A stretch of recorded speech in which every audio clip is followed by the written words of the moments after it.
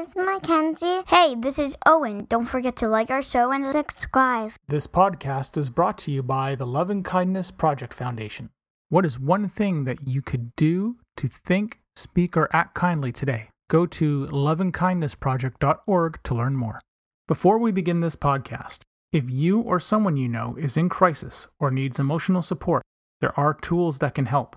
So get yourself a pen and paper or open a note-taking app on your phone or computer. Feel free to pause this episode while you get yourself ready.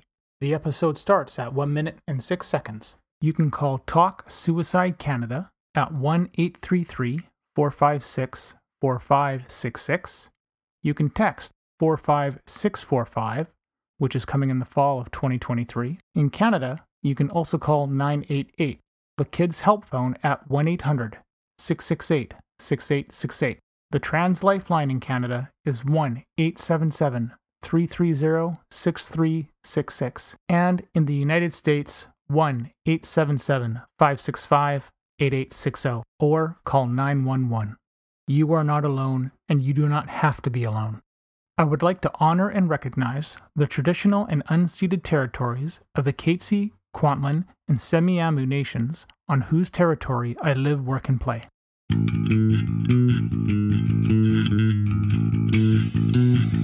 Welcome to We Are the ADHD Family Podcast. This podcast is meant to chronicle our journey with ADHD, autism, and other discoveries along the way.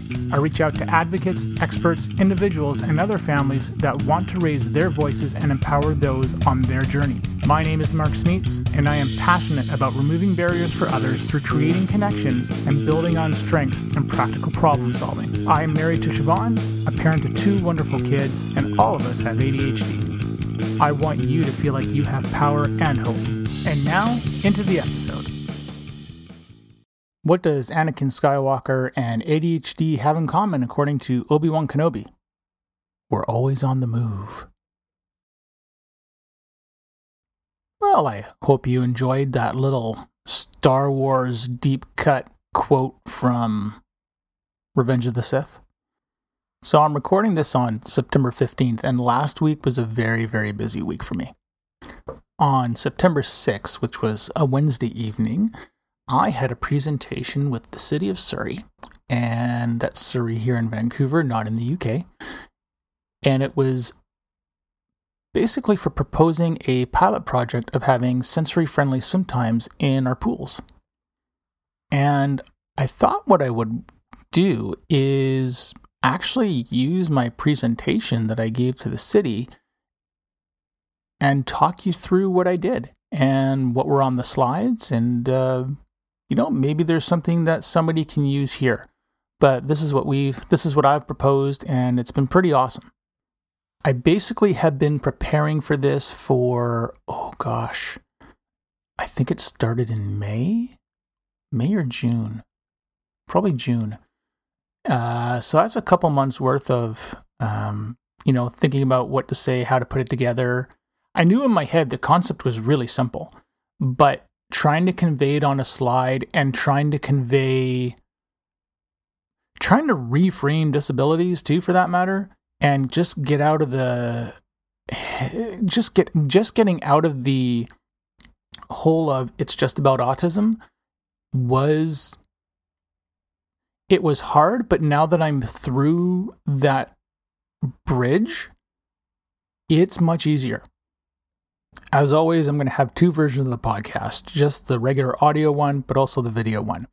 In the audio one, you're not going to be able to see what I'm presenting. But if you watch the video version of this, you will see the slideshow, and I will talk through it as I progress through the slides. The way I structured the slides was to give the slides a lot of information or specifying my asks. I was talking about the information on the slides, not so much the words on the slides themselves. I had separate speeches written for everything. So this is the one time where watching the video version of this is probably going to make way more sense than listening to the audio, but I'll do what I can. I'm going to split this episode up into 2 parts, and I'm going to release them at the same time. The first part of the episode is going to be, or whatever I decide part 1 is going to be, is it's going to be the presentation. And like I said, I think you should be watching the video version of it. The audio one, it's going to be a little bit harder to describe. The part 2 of this is there are some points and things that I want to make. And whether you watch the presentation first or listen to part 2 first, really it's up to you. There are a couple critical points that I make in the slide that I think really need to be expanded on, and it will help bridge, I think, that knowledge gap that I know I've seen and experienced. For me to try to put this into one video would just be, or one podcast, one episode, that'd be just way too much to sit there and do. So it's easier just to split it up. I have 2 pieces of advice for you if you plan to do a presentation like this. The very first piece is actually really simple.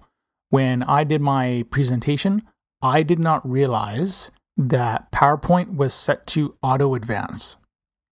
In other words, when I was practicing the speeches, I guess I must have set a timer, and by the time, like, practicing in a room by yourself is one thing, but when you get into a crowd, I mean, that's live. That's going to change everything.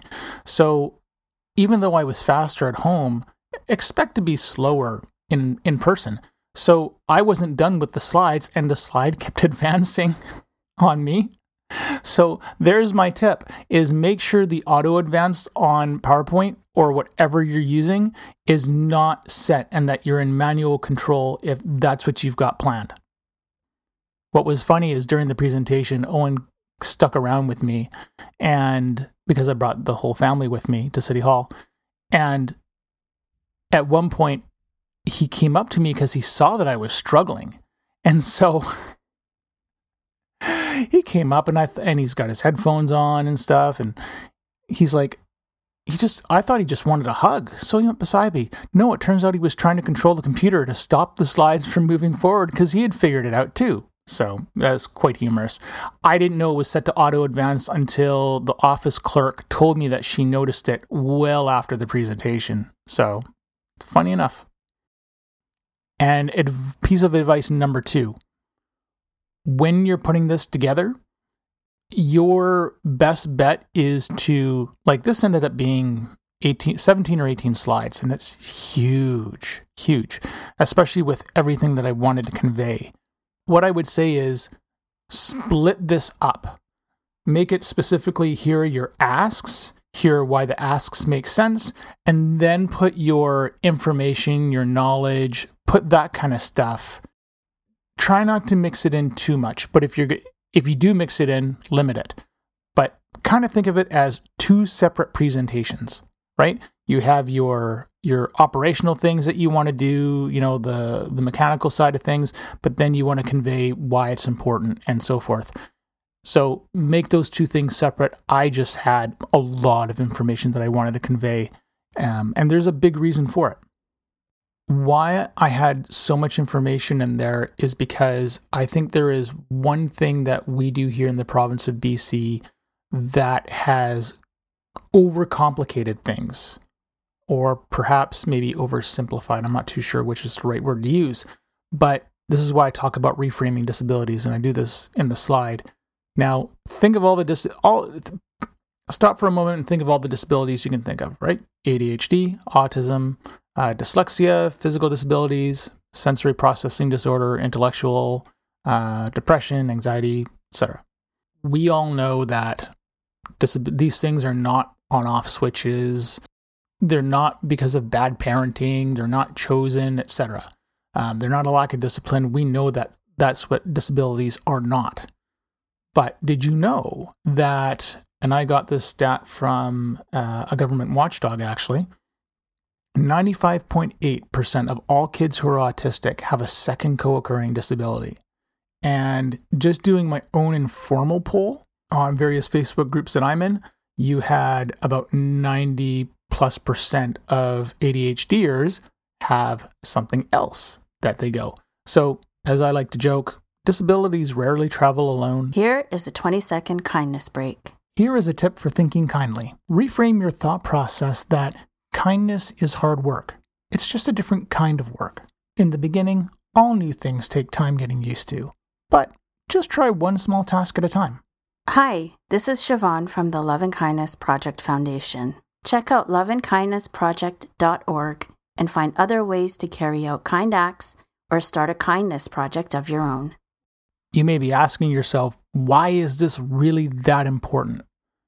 Because in our province, the only disability that we track in our schools, actually that's not entirely true, one of the very few disabilities that we track in our schools is autism. ADHD, if you're lucky to get a designation, you get I believe it's classified as the letter H, is an H designation, but that's basically a behavioral designation, like there's quote unquote behavior issues, which isn't appropriate or right. It's not cool. But here's what's happened as a result of this. We're only looking at one number. And you are it was since 2014, if I remember my numbers correctly, there has been a 164% increase in the number of diagnosed cases for autism. But you can't say that about any of the other disabilities.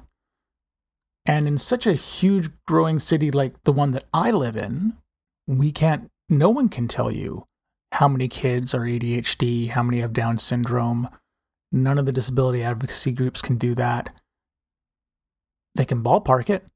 It's one thing. When I was talking to Kathy McMillan of Dyslexia BC the other week, we were talking about numbers, and I believe the number she gave me, like the total number of kids for, I believe it was under 18 that are dyslexic, I think was 90,000. With ADHD for under 18, we're estimating about 50,000 or so. And when you look at the numbers for autism and that big massive increase, it actually only paints the total number of people around 25,000, which doesn't feel right to me, to be quite honest. But that's just based on sort of the numbers and data I was able to find with a bit of help. So there's nothing accurate about it. But because autism is the only designation that's funded in schools, and I'm very happy that it's got funding, that's fantastically amazing. I'm so grateful for a lot of the autism organizations that are out there. But we only talk about one, and that's a huge issue. That is why I think other disabilities are left behind. When you have, and I'll just start with autism as an example, when you have someone who's autistic and you have that high of a chance of having another disability with it. So let's say it's you're autistic, you're ADHD, and you're dyslexic. Okay, so what happens is that we just say, oh, they're just autistic, but that's not the case. It's getting lumped into just one disability. What you are three disabilities. You're autistic, you're ADHD, and you're dyslexic. Not just autistic. That lumping in is what is messing everything up. Likewise, when you're ADHD and dyslexic, you get lumped in as just ADHD. Well, no, you're ADHD plus dyslexic. You're two disabilities, not one, you're two. This is important because this has widened the gap and worsened the stigmas for people that are trying just to get help. The stigmas, unfortunately, and a lot of the political push that happens to keep the stigmas and the political push are two of the things that really keep the other disabilities down. Because it just becomes about one. And that's the problem. We're not educating ourselves, and especially government and the people who make the policy, they're not aware of how closely related everything is. And that's the pit I think our province has fallen into, and pretty much everywhere.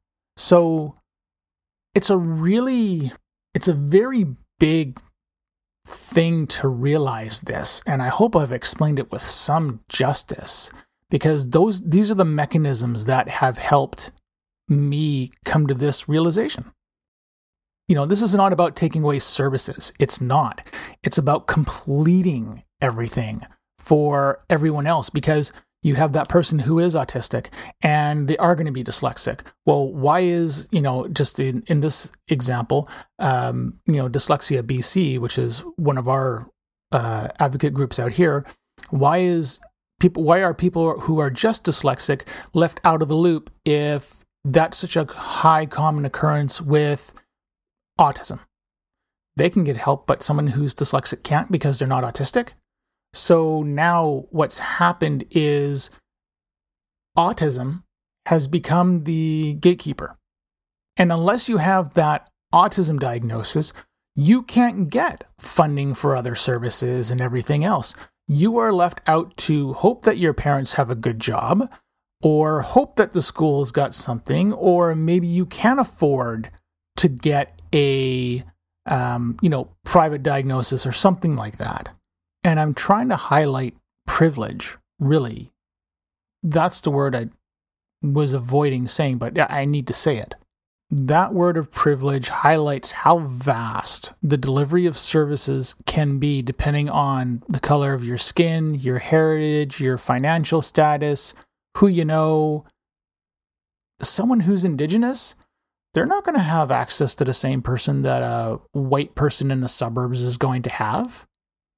And a lot of people just aren't aware of how inherently racist that these systems we have in place are.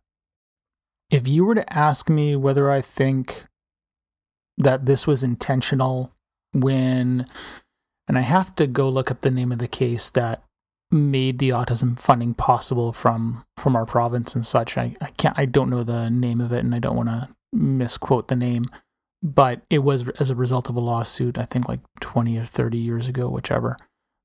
But if you were to ask me if this was something that was intentionally done to just focus on autism, the optimist in me says no. And I don't think and I haven't read the judgment, but my guess is that I don't think anybody had the foresight to think about this stuff. Wasn't until much, much later. I think whoever the judge was, and I think they just looked at the case before them, and politically, this is just how things turned out. Has it meant an uphill battle for everybody else? Yeah, it has. But I don't really think it was intentional.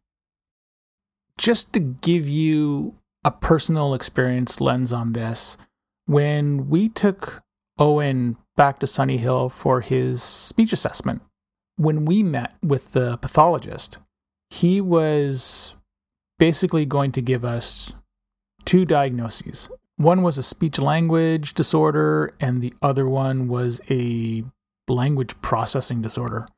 Those are the two we ended up getting.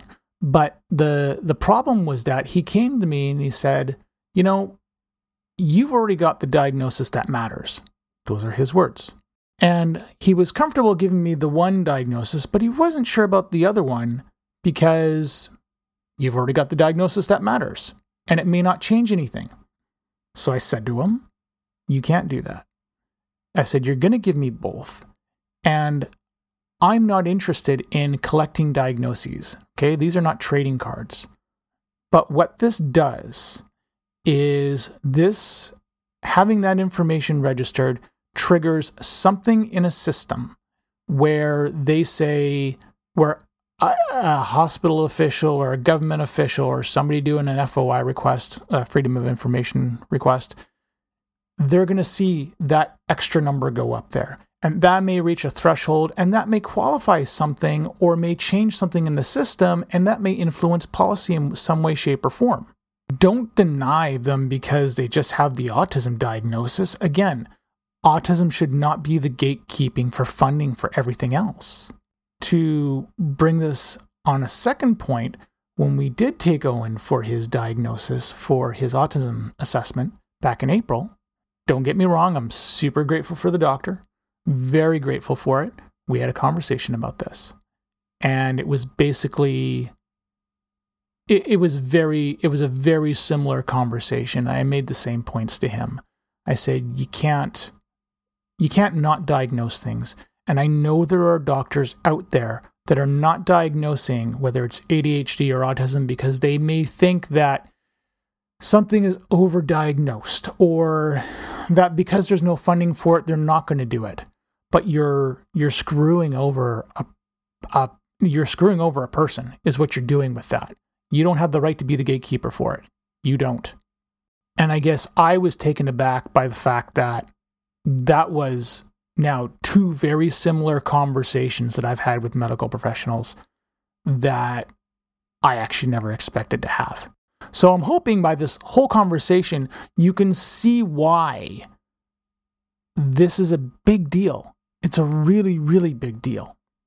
And one thing that is very important to mention, tracking diagnoses is not a municipal or a city thing that they do. It is a provincial, it falls under the provincial government to do, and it should fall under the Ministry of Health, not the Ministry of Education. There probably is a federal component to it. I'm not 100% sure on that side of it, but each province, they track and decide what they're going to track on their own, essentially. And just to give you one idea of a stigma that's hung around is this person's autistic, and you may have the stereotypical view of what someone who's autistic looks like. And quite honestly, that's a stereotype in its own. It's like, oh, disabilities have a certain quote unquote look. No, they don't. Building on that, someone who is autistic may be seen as, oh, they're autistic. That must be tough, right? Just like I was talking about in the other episode about why I was sad, right? There's that sympathy, but then you have something like, well, this person's ADHD. Yeah, how much do we know about that? Now you're saying, which one is worse? And all of a sudden you're left in judgment. And you're left being the one to judge these things. And that isn't cool because you are now contributing to the fact that you are gatekeeping how someone feels or what someone needs to just function. And as an example, if I was to take ADHD medication, which is horribly stigmatized as it is already, but because it's classified as a controlled substance, because it's an amphetamine, or in the case of stimulants, there's another one, but I'm trying to keep this simple. Trying to get that prescription refill, you're treated as if you're a drug addict, but you're just ADHD. And that's not the case. ADHD drugs are not, they're not the same. They are a different formulation of the amphetamines that are on the street, right? Speed, all that stuff. These are not the same things. They are very different. This medication, for me, hey, it helps me, it gets me to be productive. It connects the gears in my brain to do things that otherwise my brain did not want to let me do for 47 years until I started meds. So you can see how this sort of all goes downhill. And because ADHD gets seen as no big deal, and autism's seen as a bigger deal, and there's more supports for autism services, and people are going after grants and after money, and I don't want to say that some organizations prey on this stuff, but the other disabilities get left out in the cold as a result. And that's not good. There you go. I'm done ranting. I've done enough. I hope this has helped. I really hope that this has shifted a perspective that you may have had or introduced something new that you may not necessarily have thought about. This stuff isn't easy. It's really tricky to break down some of these walls of understanding and piece this stuff together. And I hope that my talking out loud and talking out loud through this helps raise those questions and does something to expand knowledge. Or, hey, maybe there's something in here that you disagreed with me on. Let me know. Go for it. Don't mind at all. That's it. Have yourself a good day, good week. You are enough. You are amazing. Continue to do amazing things. Thank you for listening to our show. If you're hearing this message, you've reached the end of the episode, and for that, I want to say thank you. I hope you have enjoyed what you've heard and are walking away with newfound knowledge. We are the ADHD family. See you soon for a new episode. I have 3 things to ask of you. Number 1, if you have any comments, questions, or guest ideas, please leave a comment on the Facebook page. Number 2, please leave us a review on Apple Podcasts or Spotify. It helps people find us. And number 3, if you want to be a guest on the show or know someone who would make a great guest, contact me through our Facebook page. This podcast is open to everyone. You don't need to be an expert, just passionate and want to see change. The opinions expressed by the host and guest are not associated with any employer or organization unless otherwise stated.